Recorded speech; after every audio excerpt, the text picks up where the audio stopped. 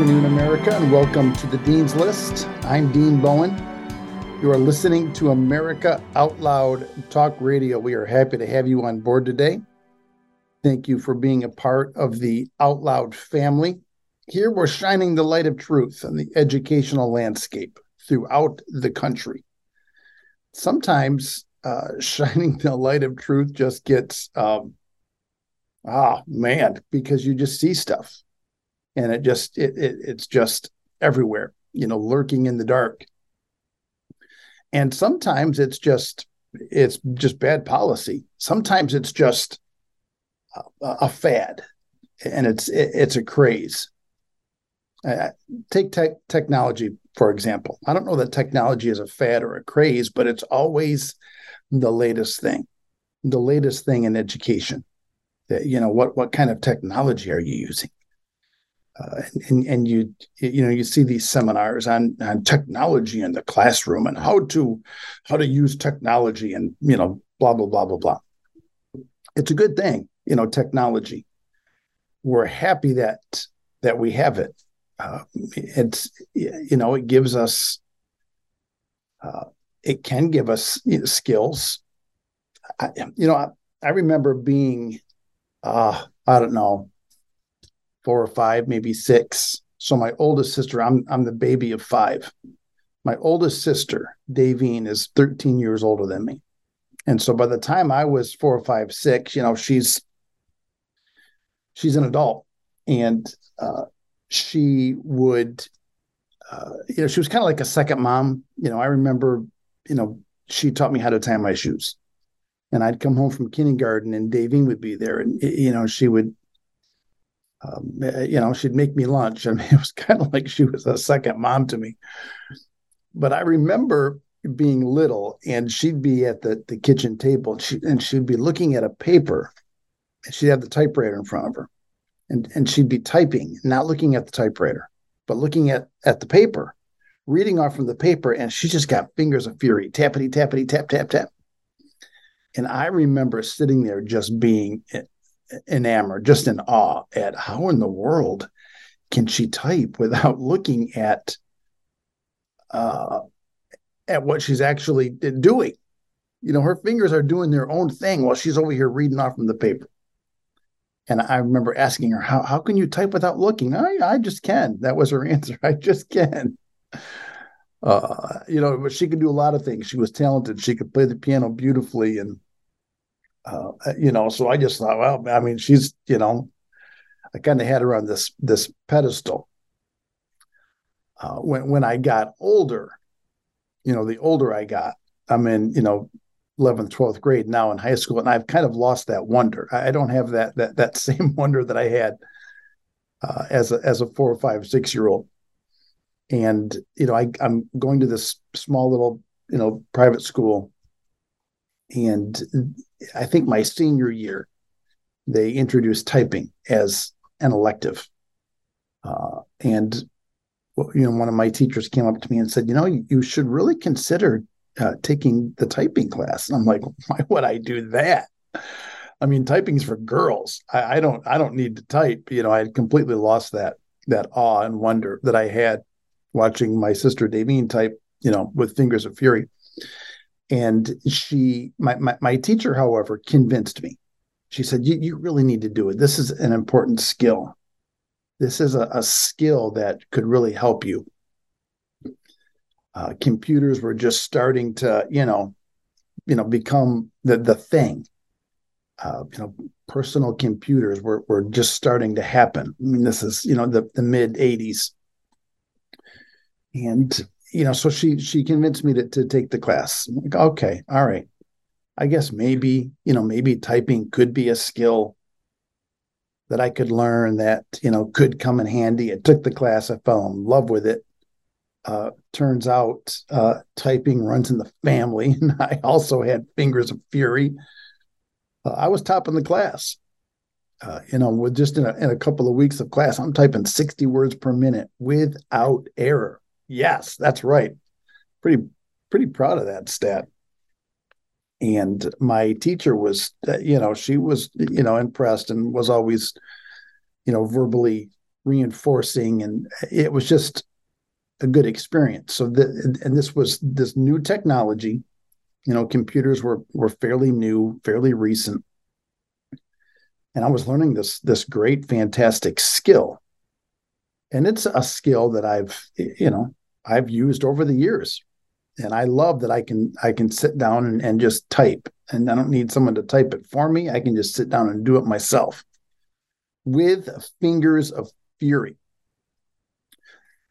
But we kind of get to a point with technology where education just takes it and they just run with it, and they want technology to do everything.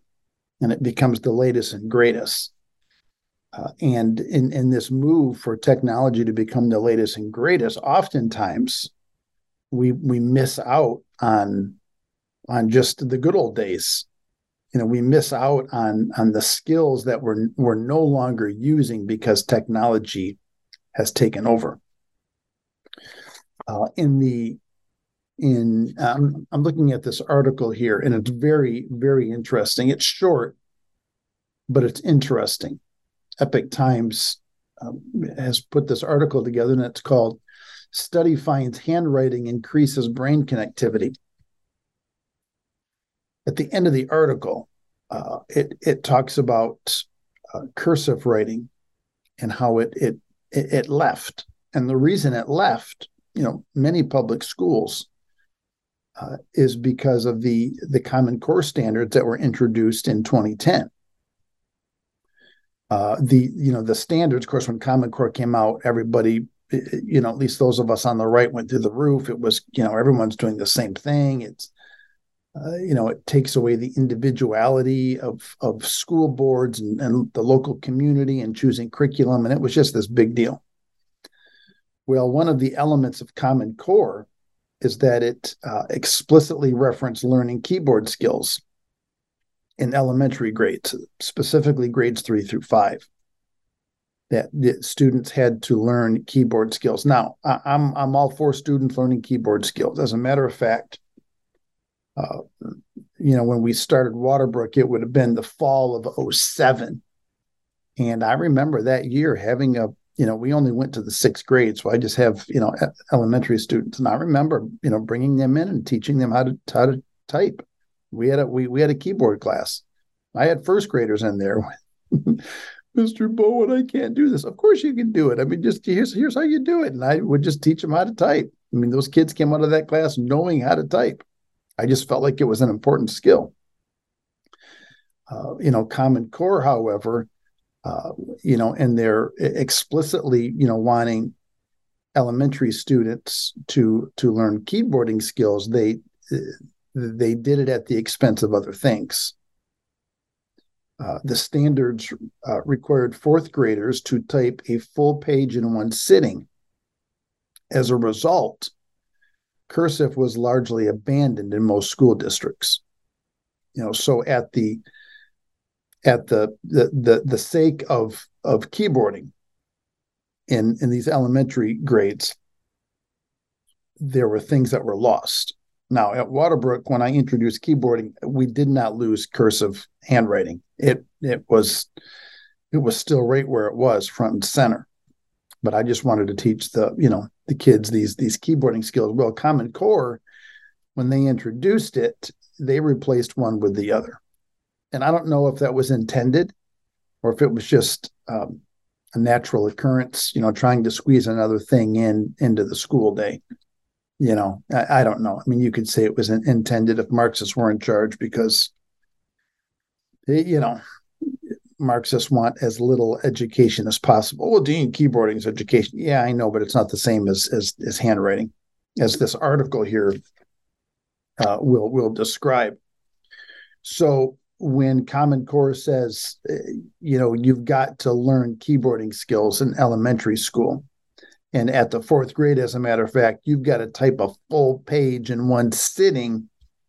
Well, the result is there's no time for handwriting. There's no time for cursive. Cursive was largely abandoned. So this article talks about the importance of handwriting and how this new study out of Norway finds that handwriting increases brain connectivity more than typing. All right, so this is good information. If you're a homeschool parent, this is good information for you. If you're a public school parent, this is good information for you because maybe you can assign some writing. I don't know if your kids are going to do it or not. If you had Ben Carson's mom, she had him, going to the library in Detroit and, bringing home a book and reading it and then handwriting a book report that she would look over and mark up, even though she couldn't read and he didn't know that. That is one of my favorite stories of all time. So I don't know, parents, if you, can assign your child a book report, read this book, and then write me up. I mean, you can do whatever you want. Are your kids going to listen? Maybe. I don't know. I don't mean to meddle. I'm not going to meddle in your parental relationships. In our digital age, the article says, laptops and smartphones have become appendages for students and professionals alike. It's true. That is a true statement, although they are not appendages on the students here. No, we collect the phones, hand them in. Matter of fact, the other day I went into the office and the phone box was looking pretty light. At the beginning of the year, that's full. Every slot has a phone in it. Well, the other day, over 2/3 of the slots are empty. So I start going down the classrooms and I said, hey, how come the phone box is so empty? Going to the 11th grade room. Mr. Bowen, I'm telling you, our either we left our phones at home. They said, I don't have my phone today, or I left it in my car because, some of them drive to school. I said, so you're telling me not a single student in this classroom has a phone on them, on their person? Yep. That's what we're telling you. Okay, I'm gonna take your word for it. But heaven forbid if I find a phone in their, if I see them pull out a phone, it is over. So we don't want the phones to be appendages. New research suggests we may want to take a break from all that typing. A recent study from Norway found that the old school art of handwriting engages parts of the brain that tapping on a keyboard does not. Well, go figure. Really? Yeah. The intricate movements involved in handwriting activate more regions of the brain associated with learning than typing does. New study published in Frontiers in Psychology and led by Audrey Vandermeer, a neuroscience researcher at the Norwegian University of Science and Technology, examined the differences between handwriting and typing. Ms. Vandermeer and her team analyzed the neural networks involved in both activities to uncover their respective impacts on brain connectivity. This stuff fascinates me. I love it. I love it when researchers take the time to find out what's going on in the brain during a particular activity. Handwriting versus typing. This is the kind of stuff that I'm in. I'm all in on this. Quote, we show that when writing by hand, brain connectivity patterns are far more elaborate than when typewriting on a keyboard, she said in a press statement. Such widespread brain connectivity is known to be crucial for memory formation and for encoding new information, and therefore is beneficial for learning. So does that mean we shouldn't type? No, it doesn't mean that you shouldn't type. I mean, typing is a great skill to have. It just means don't let typing replace the handwriting. Still get out a pen, still get out a pencil, still get out a legal pad or some form of paper and start writing. Make notes, do some journaling, write a report, put down your thoughts. Allow that brain connectivity to happen. The researchers used high-density electroencephalograms, EEGs as they are known, to collect data from 36 university students. Participants were prompted to either write or type words displayed on a screen by pressing keys with one finger. So it looks like their typing was more of the hunt and peck method. My method, however, is fingers of fury. I mean, those fingers go in the home row and I am gone. I wonder if that's different.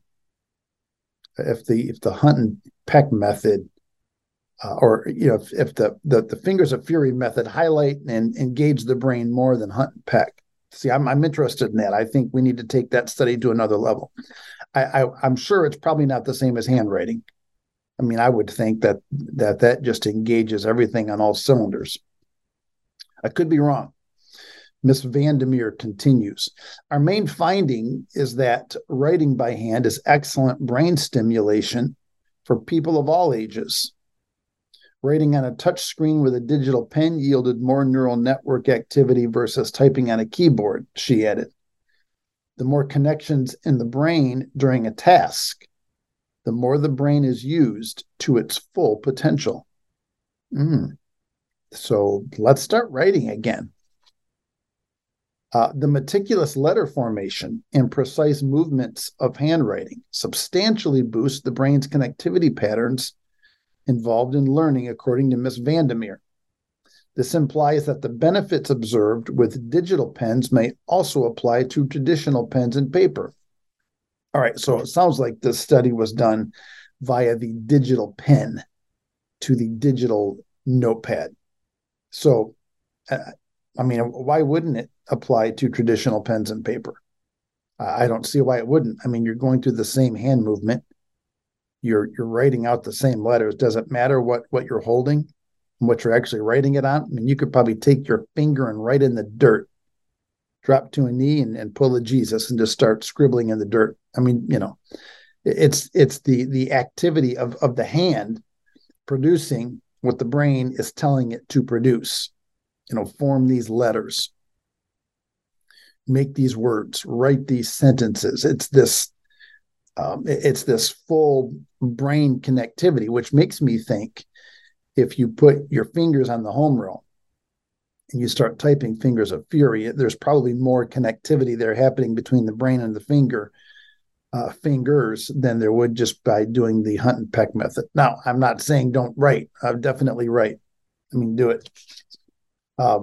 In contrast, repetitive key tapping of typing was less mentally stimulating. Oh, okay. Repetitive key tapping is less mentally stimulating than actually taking that pencil, putting it in your fingers, and going after it. I love it. This is the kind of stuff that I'm deeply interested in. But I'm up against the break. All right, we'll pick it up on the other side. You're listening to the Dean's List on America Out Loud Talk Radio. ASEA believes that inside each of us is the potential to feel our very best. Our customers will tell you how our products have made a difference for them, from improving immune health and supporting gut health to reducing the appearance of wrinkles and even improving mind, mood, and energy. Make our breakthrough products an essential step in fulfilling your greatest potential. ASEA, we power potential. For exclusive savings, use code OUTLOUD to save 15% off your first order today.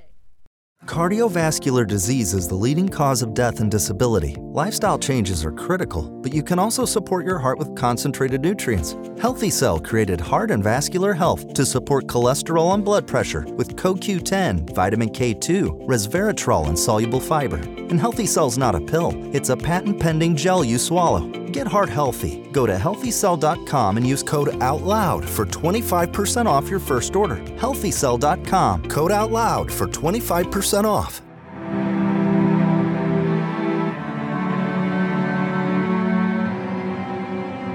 Welcome back to the Dean's List. I'm Dean Bowen. You are listening to America Out Loud Talk Radio. You can find us here Monday through Friday at the 2 p.m. Eastern time slot. Thank you for listening. Thank you for being a part of the Out Loud family. We are happy to have you on board. We're discussing what I find to be a very fascinating article. In this study out of Norway, they've discovered that handwriting increases brain connectivity over typing. When in doubt, use pen and paper. That's the moral of the story. This article is quoting a researcher by the name of Vandermeer, and Audrey Vandermeer.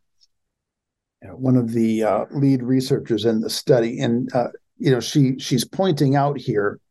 We finished the last segment with this sentence that this study implies, or what they're learning implies, that the benefits observed with digital pens may also apply to traditional pens and paper. In contrast, repetitive key tapping of typing was less mentally stimulating. So they're doing this study with an actual digital pen on a digital notepad, but that to me is irrelevant. It's the movement of the hand. It's the brain telling the hand, okay, write this letter, form this word, write this compound sentence. And it's that connectivity versus just typing.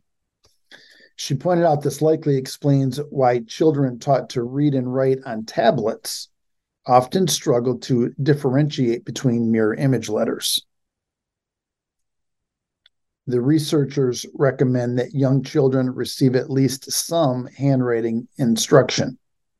Forming letters by hand is a complex fine motor skill that challenges the young brain. No, not some. Don't just receive some handwriting instruction. Receive all the handwriting instruction, all of it. Preschool, kindergarten, first grade. The little guys need to learn how to hold the pen or the pencil or the crayon, and they need to learn to put that writing utensil to paper and form that letter. They need to learn to create that fine motor skill. Children first taught via tablets also tend to have poor spelling and letter recognition, likely because they lack the motor experience of handwriting each letter. This is what Vandermeer is saying. We agree. This is why even teaching cursive at young ages, preschool, even 4 or 5-year-olds, teaching them to write in cursive is beneficial for them. I mean, their hands are already kind of doing those natural circle movements anyway. It's actually, what we've discovered is it's actually easier for the student to learn cursive at that young, little tender age because the print they got to stop and they got to redo it. Cursive, it actually is a more natural movement. I'm sure there are some out there that would disagree with me. You can't make the kids do cursive.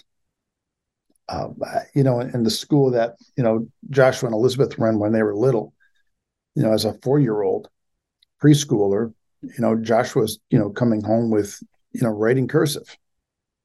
And, he developed a very nice, cursive handwriting. It's doable. It's doable. However, the researchers, back to this article, the researchers don't advise abandoning tech. They suggest a balanced approach, using handwriting for lecture notes to optimize learning while leveraging keyboards for extensive writing tasks. All right, so this is, definitely when students are older, and I would agree with that. I wouldn't abandon it. Yeah, typing is a fantastic skill. Don't abandon technology, just because you want to stay old school. Remain old school, but also, engage in new technology. The findings underscore adapting teaching methods to take advantage of both traditional and digital writing tools, but one really can't take over the other. And, the problem with Common Core and the edict it put out in 2010 it put so much emphasis on keyboarding that cursive writing was thrown out the door. It was gone. Matter of fact, I remember we had a parent here. I guess I can tell this story because the parents no longer here. We had a parent whose child attended, and the parent was someone of wealth, someone of means, and he had said to me a couple of times, alluded to the fact that he wanted more keyboarding and more computer work to happen during the school day, that he felt like his son wasn't getting a proper education because computers were the future. And his little guy, who was in third or fourth grade, needed computers, and he wasn't getting enough of them. Now, mind you, the elementary students would go out, one day a week for a computer class, for a typing. We had a computer lab, and we utilized it, but that wasn't good enough. And he made it known to me that in other places he had donated a lot of money, and he was willing to donate a lot of money to get laptops in the hands of every student that they could use during the course of the day. And I just that's not the mission here. The mission here is not to advance technology at the sake of everything else. I don't want the latest and greatest gadgets in the classroom because they're the latest and greatest gadgets. I don't want students sitting at desks staring at keyboard screens all day. No, I want them reading books. I want a pen in their hand. I want a pencil in their hand. I want notebook paper in front of them. I want them to read and write. Read and write. That doesn't mean that you don't type. I mean, I think technology needs to be involved in it. Yes, let's type. Type the big papers. Don't handwrite that. I don't want to read your handwritten, 5-page essay. I want you to type that. So learn how to type. But I don't want your school days spent with you staring at a computer screen. This was, one of the things that COVID brought to our attention, that just staring in front of the computer screen all day long is not beneficial. It's not healthy. Your eyes need to be reading a book. Think of the brain connectivity that happens when you open up the book and your eyes are scanning, from line to line, paragraph to paragraph, page to page. I mean, what is happening there?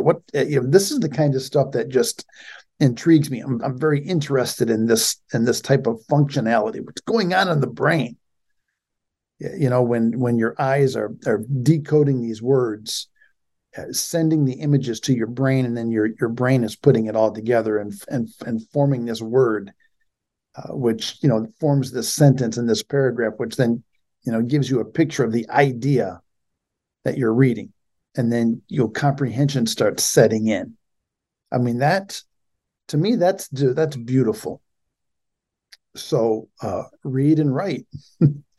Put a pen in your hand. Put a pen or a pencil or a crayon in your child's hand, and just let them go to town on a piece of paper. And let's have cursive writing. Let's bring it back. Now, the end of this article does say, however, this trend is now reversing. And the trend they're referring to was the exchange of computer technology, keyboarding, to replace handwriting and cursive writing in schools. But in the article says this trend is reversing, according to data from mycursive.com, which, did you know there was a place called mycursive.com, which tracks cursive writing requirements nationwide? I was not aware of that. That is good to know. According to mycursive.com, which tracks cursive writing requirements nationwide, currently 21 states mandate some form of handwriting education. That is good news. I'm glad to hear that. I wish it were 50 states. I wish 50 states mandated some form of handwriting education. Most recently, California passed a law in October of 2023, making cursive handwriting mandatory from 1st through 6th grade. Well, I can't believe that. I cannot believe that the state of California actually passed an education law that I'm in support of. Well, it's about time. It's about time our friends in California actually passed some laws that mattered, making cursive handwriting mandatory for 1st through 6th grade. I would like to see that across the board. 1st grade is not too early. As I said, kindergarten, preschool is not too early to engage in cursive writing. I think here we start cursive in 1st or 2nd grade. Now, I was pushing in the early days I was pushing for preschool. I said, let's start cursive in preschool. The boards and the various committees here, overruled that. My desire. I was the lone wolf out there. All the the members on the school board at the time, and teachers in the building at the time did not. They didn't want cursive writing to be so young, and they had their reasons and their rationale, and it's fine.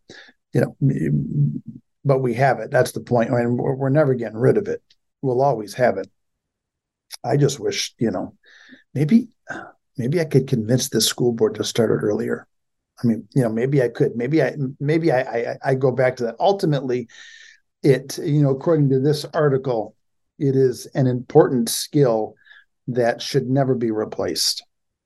The fact that just the increase in brain activity and brain connectivity alone, to me, is just, and in classical education anyway, there is not a strong emphasis. There's not a big emphasis on technology. We use it.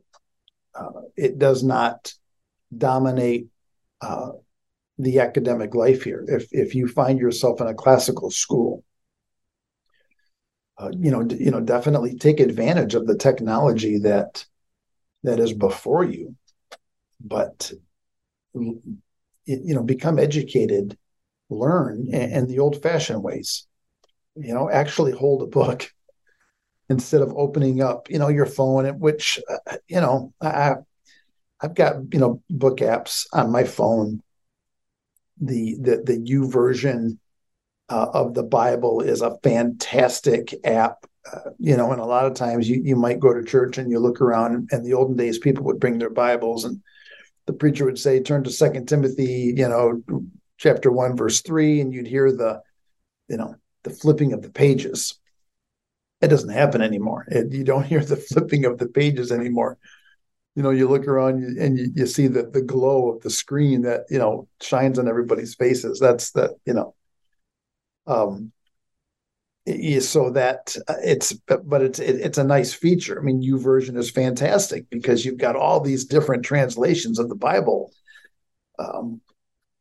which is fun, to open up, 3 or 4, 5 translations, simultaneously, and just get a different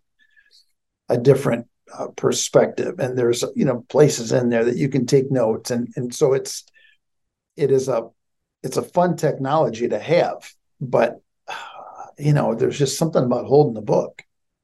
There's just something about feeling, the hardcover in your hand, as you turn the pages. There's just something, I don't know, majestic. Is that too much over the top?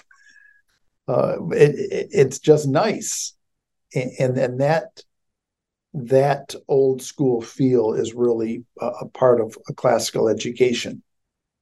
The old school usage of books. There is no way we're going to tablets in the classroom here. We're just, as long as I'm here, we're not doing it.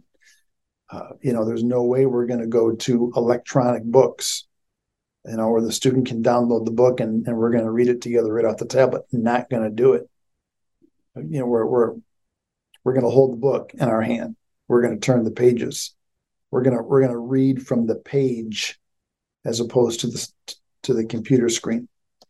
Again, I don't mean for this to be a technology bashing session here, because I'm not about bashing technology. I love it, but I don't love it at the cost of displacing the olden ways.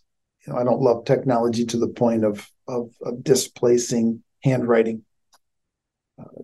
displacing reading from a book. It's to the point now where I've got a ton of books I'm listening to, via Audible and other apps, and which you can't read a book and drive down the road at the same time. I mean, I guess you could. You've probably seen it done. It's not a good idea. So if you want to take advantage of the best use of your time, then listen to the book.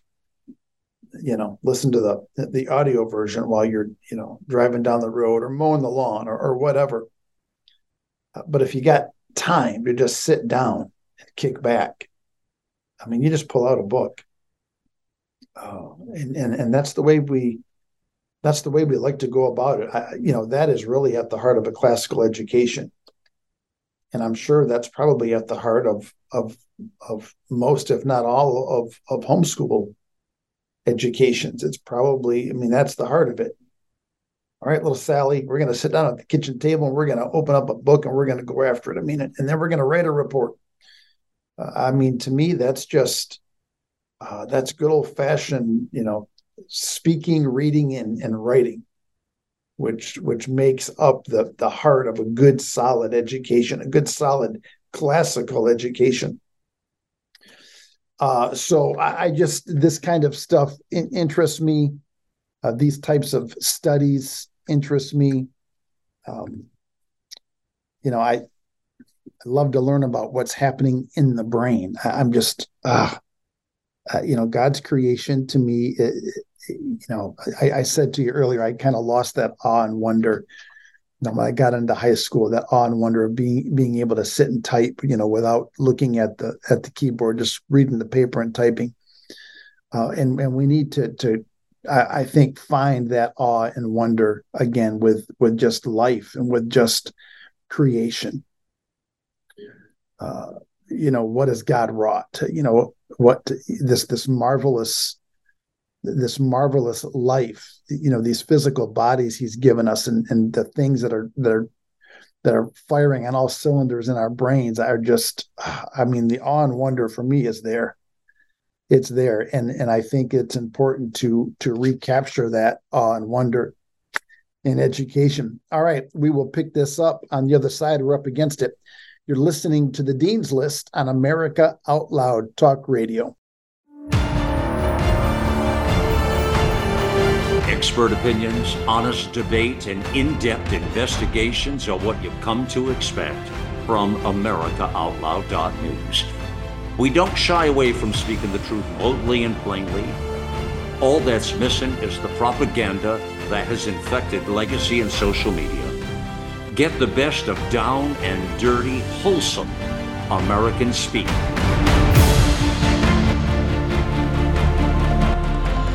Now is our time, my fellow Americans. America Out Loud Talk Radio. Liberty and justice for all.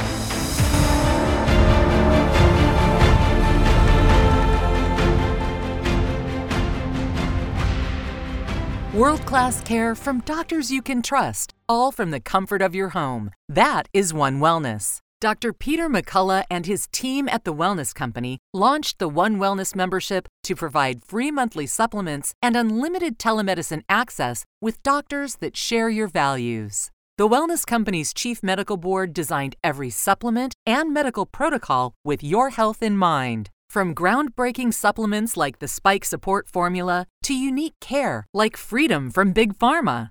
Join a healthcare system that puts your health and well-being above the interest of Big Pharma's bottom line. It's the way healthcare should be, with a company that shares your values. Go to OutLoudCare.com today and use code OUTLOUD for 25% off your first month of One Wellness. The pandemic may be over for some, but millions of Americans are needlessly suffering from the long-haul effects of toxic spike protein from COVID-19 and the vaccines. You've heard Dr. Peter McCullough and his team at the Wellness Company discuss the harmful effects of spike protein in your body. And now they found the solution. The miracle enzyme nattokinase. Their spike support formula contains nattokinase, the most compelling and scientifically supported approach to safely clear spike protein out of the body. What's more, spike support is optimized with other all-natural, non-GMO ingredients, like dandelion root, to help prevent spike protein from binding to your cells. Everyone should take daily spike support so you can feel your best. America Out Loud listeners can go to OutLoudCare.com today and use code OUTLOUD for 25% off your first order. Welcome back to the Dean's List. I'm Dean Bowen. You are listening to America Out Loud Talk Radio. We are shining the light of truth on the educational landscape throughout America. And part of that light is discovering, what is happening in the instruction in the classroom. I know a lot of times we focus on the indoctrinational side of things, because that happens. It happens. Obviously, that. We all know that. We've covered it here at length. That in public schools, there is, this massive wave of indoctrination in all sorts of areas. But, additionally, what does the actual academic side, look like? How is technology used in the classroom? Is it extensive? Is it, all technology all the time? I mean, I think these are good questions that we have to ask. And I think we have to ask them in the light of studies such as this one out of Norway. There's nothing better than just good old-fashioned education. I mean, just good old-fashioned education. And this is why if people ask me, I'm going to tell them either homeschool if you can, or get yourself in a classical Christian school. I mean, to me, that is it. A classical Christian school is a very close second to homeschooling. Obviously, homeschool, you get that connection, parent and child. And you just, you strengthen the family. If you can't pull that off, though, a classical Christian school is where you want to be. And it's just important to know what's happening academically in the classroom. I think it's, I suggest all the time, contact your local schools, find out what they're teaching, but additionally find out how they're teaching it. In light of this study, what type of technology, what's the consistency of it? Just good questions to ask. Now, if you're a homeschool family, obviously you don't have to call the teacher and ask them that question because you're in charge. You are the teacher. What you do need to be aware of, though, if you're a homeschool family, you have to be aware of the law. You have to be aware of the law in your state and the rights that are given to you in your state. And even now more than ever, right now, if you are a homeschool family, you've got to keep your head on a swivel. You've got to be paying attention because a lot of times the local district, the local school district is not paying attention, and then they might blame you for that, or they are, and they're still going to come after you. I'm not trying to scare you if you're a homeschool family, but I'm just telling you, you've got to be alert right now. As more and more families are exiting the public school system and choosing Christian classical schools and choosing to homeschool, these entities, these areas of education are going to be in the spotlight. I'm looking at an article here from our friends at the Herzog Foundation. So they have a publication called The Lion, and I mean it's a great source if you're interested in knowing what's going on. Go to readlion.com, and again, it's through the Herzog Foundation. This article is called "Minnesota School District Harasses Homeschool Family with Threats of Police Visitation." Yeah. And it's not just happening in Minnesota. It's going to start happening more and more everywhere. A Minnesota homeschool mom discovered a disturbing package from her local Minneapolis area school district last fall when her family returned from a national fencing tournament. Because when you homeschool, I mean, you can do that sort of cool stuff. You can get your children in fencing, and then they can go to national fencing tournaments. How many public schools have fencing? I mean, I don't have fencing here at Waterbrook. I would love to have fencing. I'm going to make a note. If there are any Waterbrookians listening, is there some way we can get fencing on the docket? Let's just I've made myself a note. I'm going after fencing. Oh man, how cool is that? I love it. All right, so this mom brings her family back from a national fencing tournament to find a disturbing package on her front porch. Tanya Lockwood says, until this year, they never sent us anything. Tanya has homeschooled her two boys since 2018, 19, 20, 22. All right. So there's, 5 or 6 years. I got to do the math on my fingers. So for 5 or 6 years, Tanya Lockwood has not heard from the local school district, period. And all of a sudden, she says there were rumors about changes in paperwork. Then suddenly I had this huge packet from the district with all these homeschool forms to fill out. Oh, okay. You gotta fill out these forms. Because we're from the government and you've got to fill out forms. Lockwood contacted our friends at the Homeschool Legal Defense Association immediately. So homeschool families, that is your first line of defense. Defense is in the name. Homeschool Legal Defense Association, HSLDA. This is the group that you want to reach out to, which Lockwood did.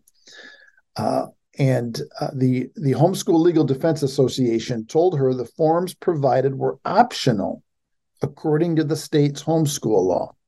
Oh, so it's optional. All right. The district is breathing down her neck, telling her, you got to fill out these forms. There's a pile of forms. There's a pile of paperwork here. You got to fill these out. But Homeschool Legal Defense, Association, they come around and they say, yeah, not so fast. State law says this is optional. So this is important stuff to know if you're a homeschool family. And you can't be expected to know every single law that's on the books.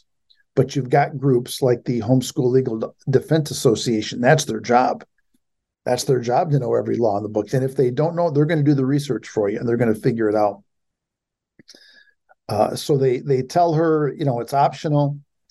However, following all necessary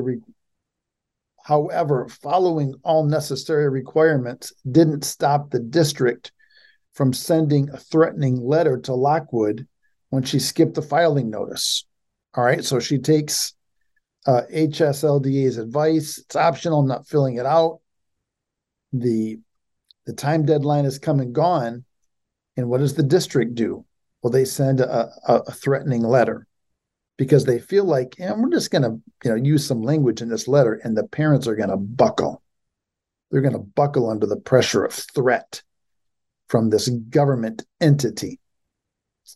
However, Lockwood was not that parent. The letter stated she was, quote, not in compliance with compulsory school attendance rules. The next steps include filing truancy charges, the letter warned. That's pretty threatening. Either you fill out this paperwork or we're going to file truancy charges. The police of the city you reside in will also be contacted. An officer will visit your home to ensure your child is safe and being cared for adequately. Oh, okay. So it's under the guise of safety. We need to make sure that you as a parent are not abusing your child while you're homeschooling them. So we're going to send the police to your door. They're going to knock on your door and they're going to make you feel like a criminal. That's essentially what's happening here. You're going to feel like a criminal in your own home. As more families choose to homeschool nationwide, public school districts are taking increasingly aggressive steps to follow up by making unwarranted contact with the parents. Unwarranted, uninvited.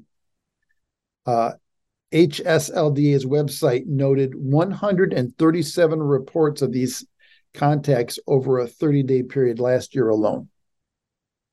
137 throughout the country. So this is not an isolated case. This isn't a one and done in Minnesota. This type of activity is beginning to happen more and more throughout the country. And of course it's going to happen. Teachers' unions are upset that they're losing dollars. School administrators are upset that they're losing dollars. Every student that leaves the public school is a dollar sign that exits with them. You can hear the ka-ching cash register, as money leaves. It's not money coming in, it's money leaving. And that's what they're most upset about. And as they lose money, their grip on power diminishes. Their power base decreases with every student that leaves. It's not about education.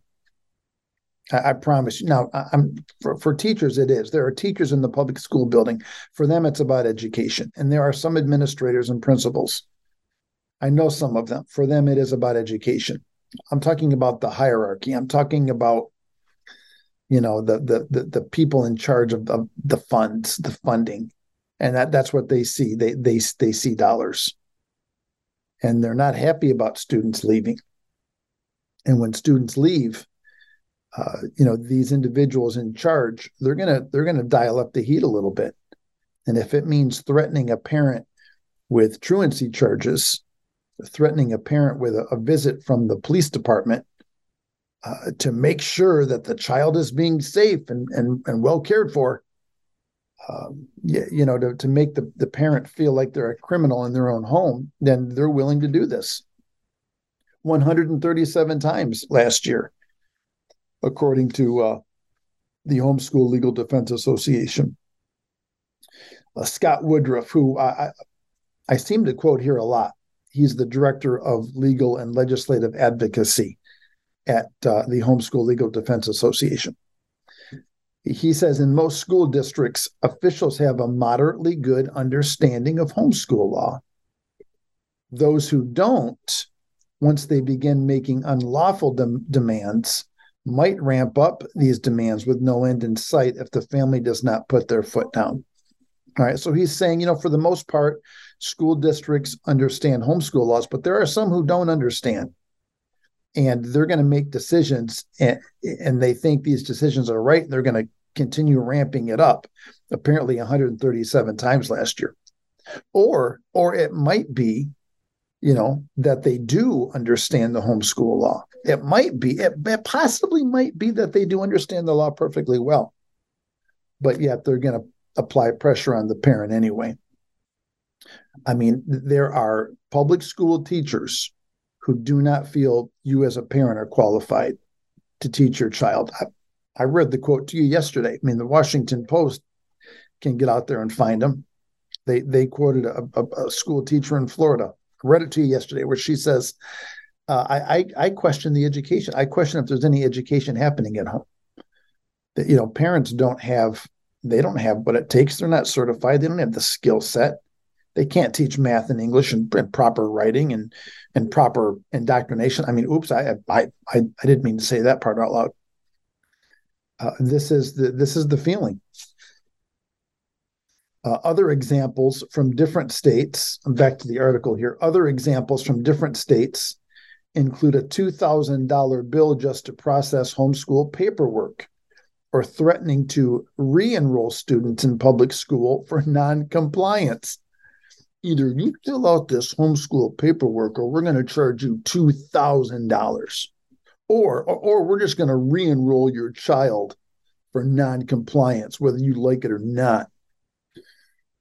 The Homeschool Legal Defense Association encourages parents to contact its legal team whenever they encounter situations threatening their right to homeschool. And I would second that emotion. Dave Dentil, who is the newsletter editor for the Legal Defense Association, says state law defines the legal steps for beginning to homeschool and what documentation parents must provide. When families comply with requests from officials for more than what the law requires, they risk eroding the liberty and privacy of all homeschoolers. Because if the people in charge can, if you give them an inch, they're taking a mile. If you start doing more, if you start acquiescing more than what the law requires you to acquiesce, then the people on the other side are like, yeah, well, we got them to do this, then we can get them to do that. And then we can get them to do the other. And we'll just keep getting them and getting them and getting them until they're little puppets on our strings.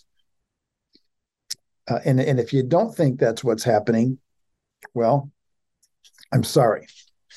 I'm sorry for you if you haven't come to that realization yet.